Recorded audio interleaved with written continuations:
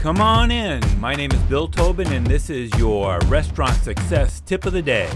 When we first opened Tiki's, I may be dating myself a little bit, but we hired a professional agency to help us run some radio advertising.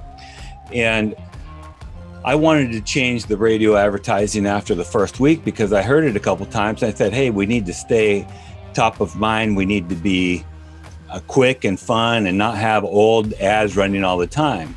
And my agent who was buying the advertising for me, he said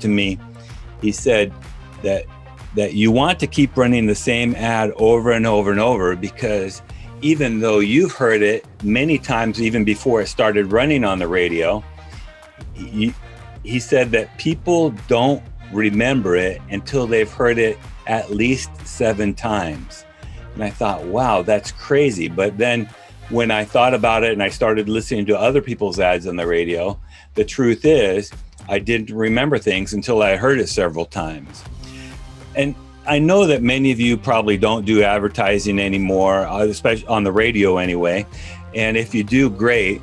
But the lesson here is more important, is that if you're trying to teach something to your staff, or you're trying to teach them the company values, or you're trying to teach them a new saying that you want them to say to their guests, whatever it is, if you're trying to teach somebody something in your restaurant, they need to hear it over and over and over, maybe at least 7 times.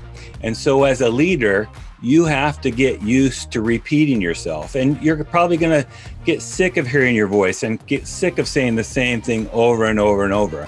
But the truth is, your staff need to hear it from you over and over and over again, so that they understand it and they understand what it is you want them to learn.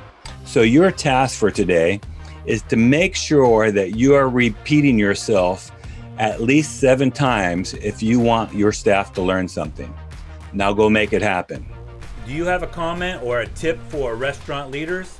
Text me at 808-201-0550 or find me at restaurantleadership365.com. This is Bill Tobin. Thanks for coming in. See you tomorrow.